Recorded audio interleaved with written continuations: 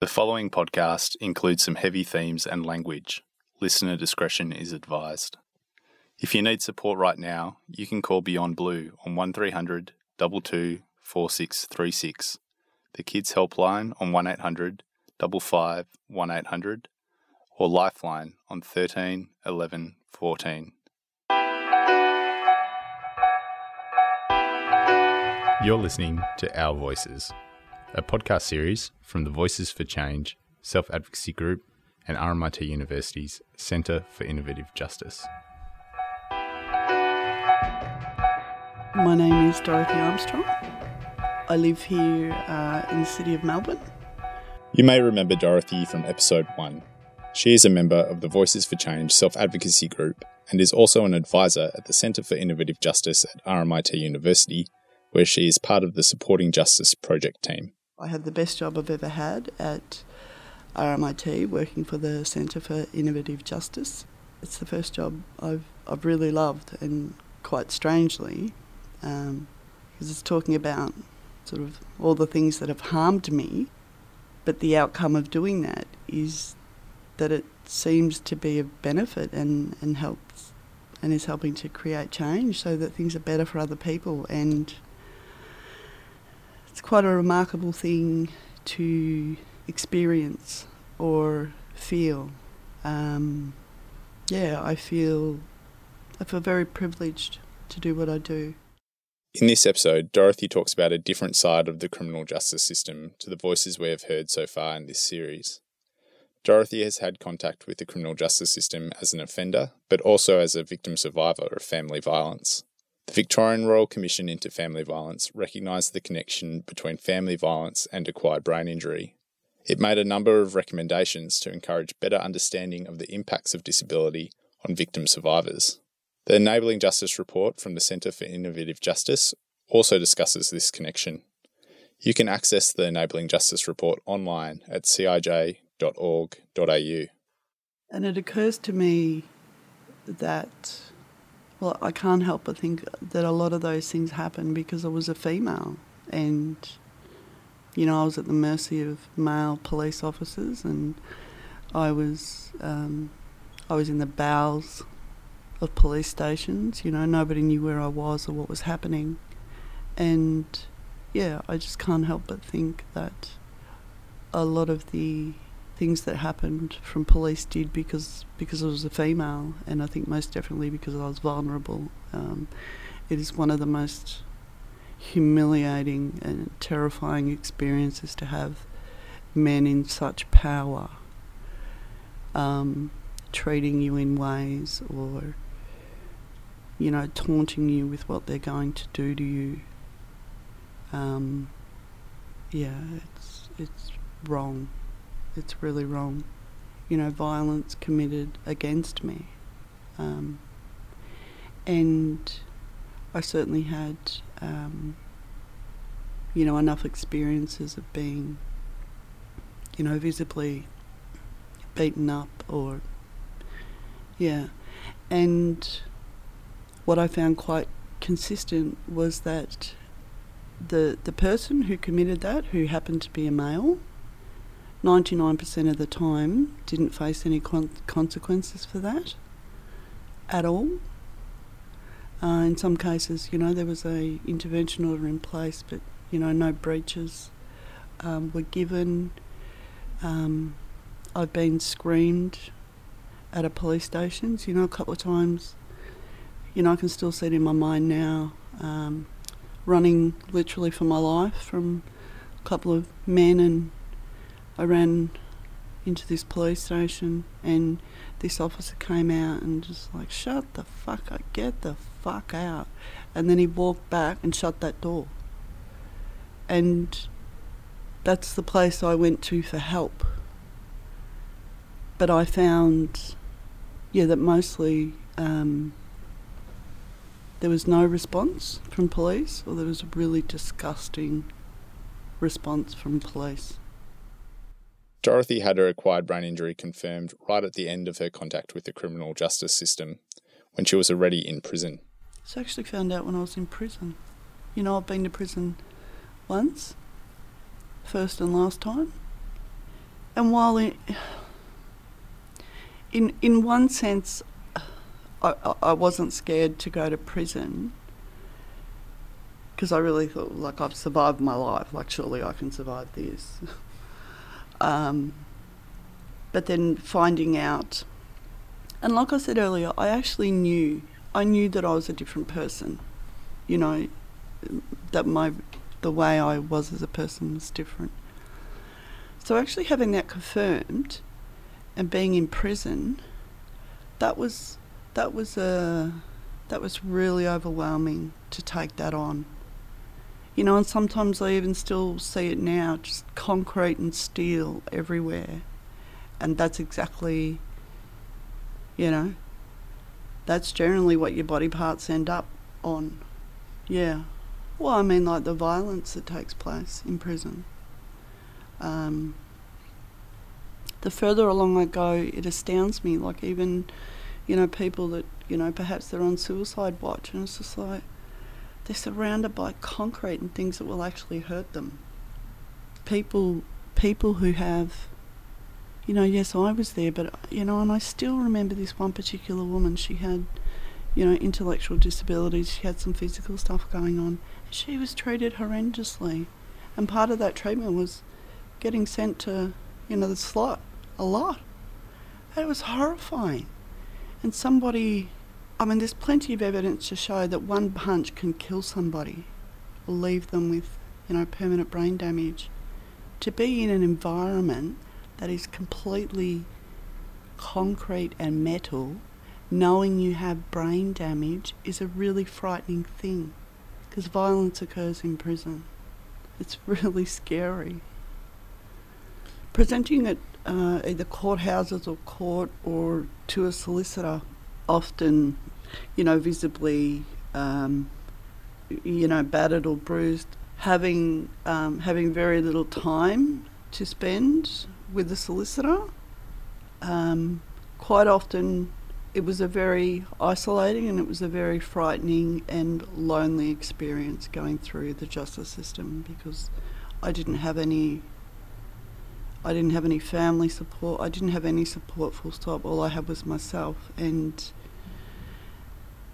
to sort of be thrust into this institution where most people are speaking a language I didn't really understand, and even though I understood what charges were, being able to have conversations with, you know, whoever it was that was representing me, it just wasn't an option. And I feel really blessed, because I've always been able to see and understand that, you know, there was never enough time, that, you know, the solicitors was completely overloaded with clients, and that, you know, all these protocols had to be met. And I always understood that.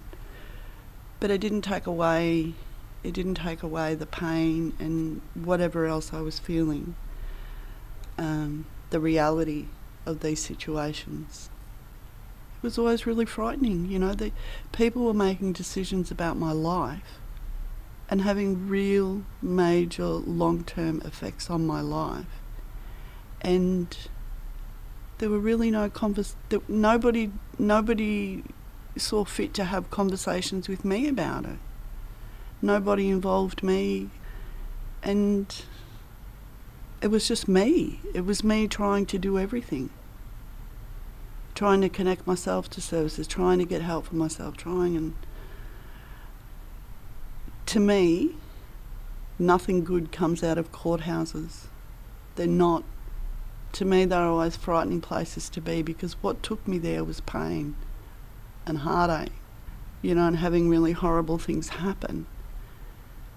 And to be in those places and to go through this system by myself was horrendous. And, you know, and that was another way of, you know, sort of falling out of society, because, you know, none of those things were on my to-do list, you know, growing up.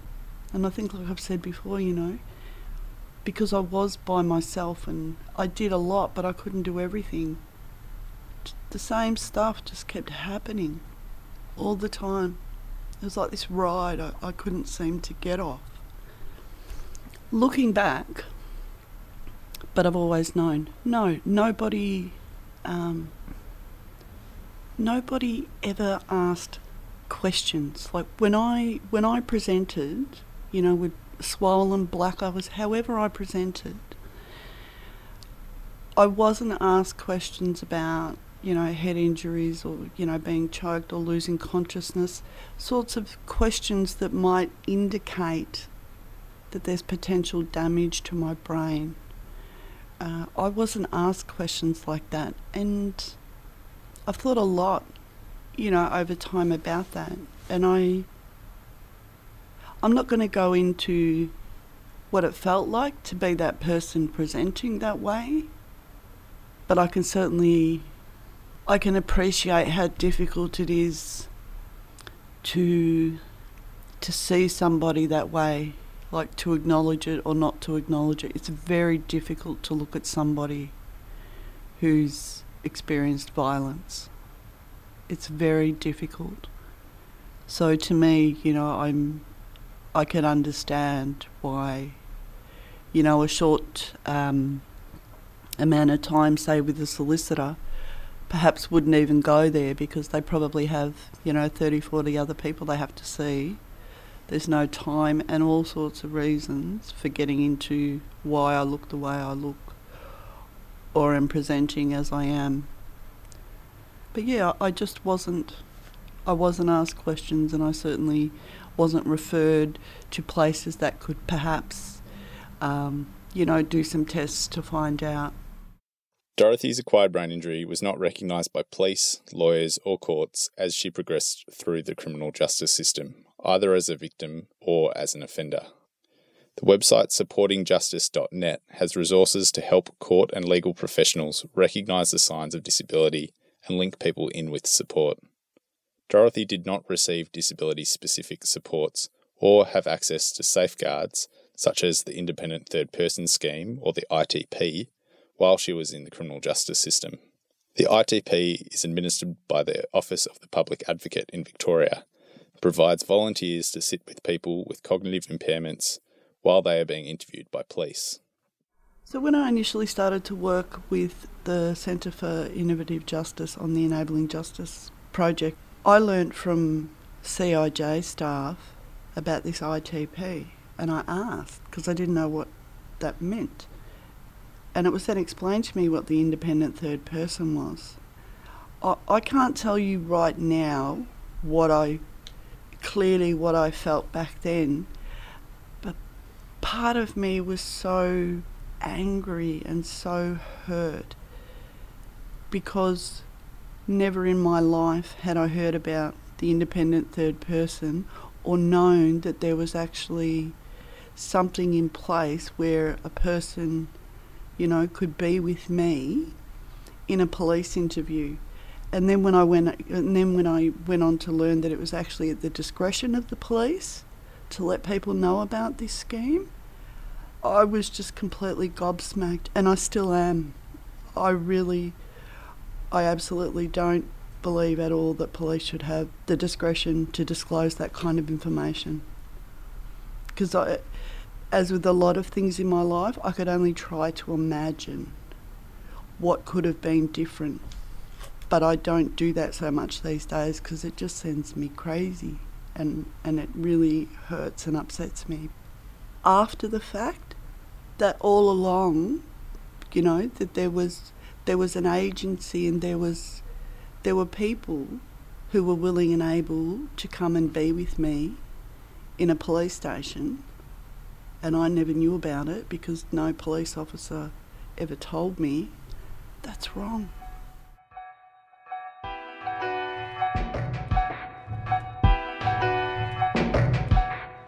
I think really there's a lot of things that I would like to see changed in the criminal justice system. I think really the first thing would be genuine early intervention. And what I mean by that is proper supports and services for people in this context of, acquired brain injury and disability in the justice system, that they have somewhere safe and secure to live, that they can actually manage the place where they live, that any help and supports that they need, they actually get them, and that they're in place, that they've been approved by the government, and that they're there so that people can utilise them. Because for me, again, I could only try to imagine, had I had help and supports earlier in my life, I wouldn't have ended up where I did. My life would have been so different. And housing played a big part in that, safe, secure and affordable. It has to be affordable, I think it's really important. I think it's necessary, actually, that the people who work in the criminal justice system I think I'm going to continue to use the word genuine, that they have genuine, real disability, trauma and gender awareness training as a starting point, just as a starting point. Changing people's minds is something, nobody can do that. But teaching people to become aware of the differences of somebody like myself can make all the difference to somebody's life and even their own experience in their own workplace.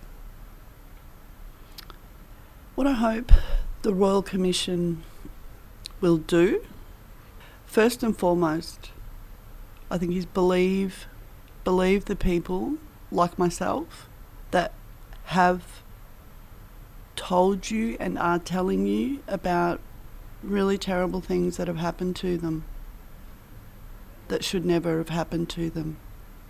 What I would like the Disability Royal Commission to do is once and for all make the required changes so that people with disability, full stop, are given and treated with the same respect as everybody else, instead of being classed differently and somehow considered less than. Whether a person's disability is as a result of birth or something that happened after birth, it shouldn't matter. But for some reason in our society it does. There's less value placed on people that are a bit different. To implement the things that people like myself have been telling you, that housing, safe, secure, affordable housing needs to be provided, that the people who work in the criminal justice system need to have adequate training and understanding of the people that they're actually dealing with on a daily basis, like bare minimum. And another massive area too is whatever the walls are between this system, that they need to be removed, and there needs to be free sharing of information between all the different parts of the criminal justice system. Some of the delays in, having paperwork for a person sent from one part of the system to another can look like a couple of months. But in the meantime, the person that information is about is left waiting, rotting somewhere, and it's usually a cell. And it's just not good enough. It's just not okay to be treating vulnerable people this way. It's just not acceptable.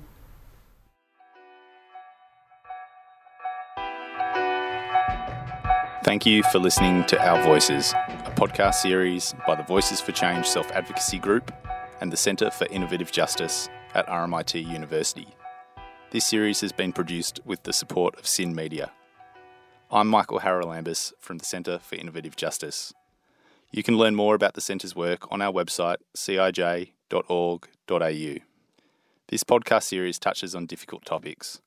If you need support right now, you can call Beyond Blue on 1300 22 4636, the Kids Helpline on 1800 55 1800, or Lifeline on 13 11 14. In Victoria, if you're experiencing family violence, call Safe Steps on 1800 015 188, or Men's Line on 1300 78 9978. If you've experienced sexual assault, the Sexual Assault Crisis Line is 1800 806 292.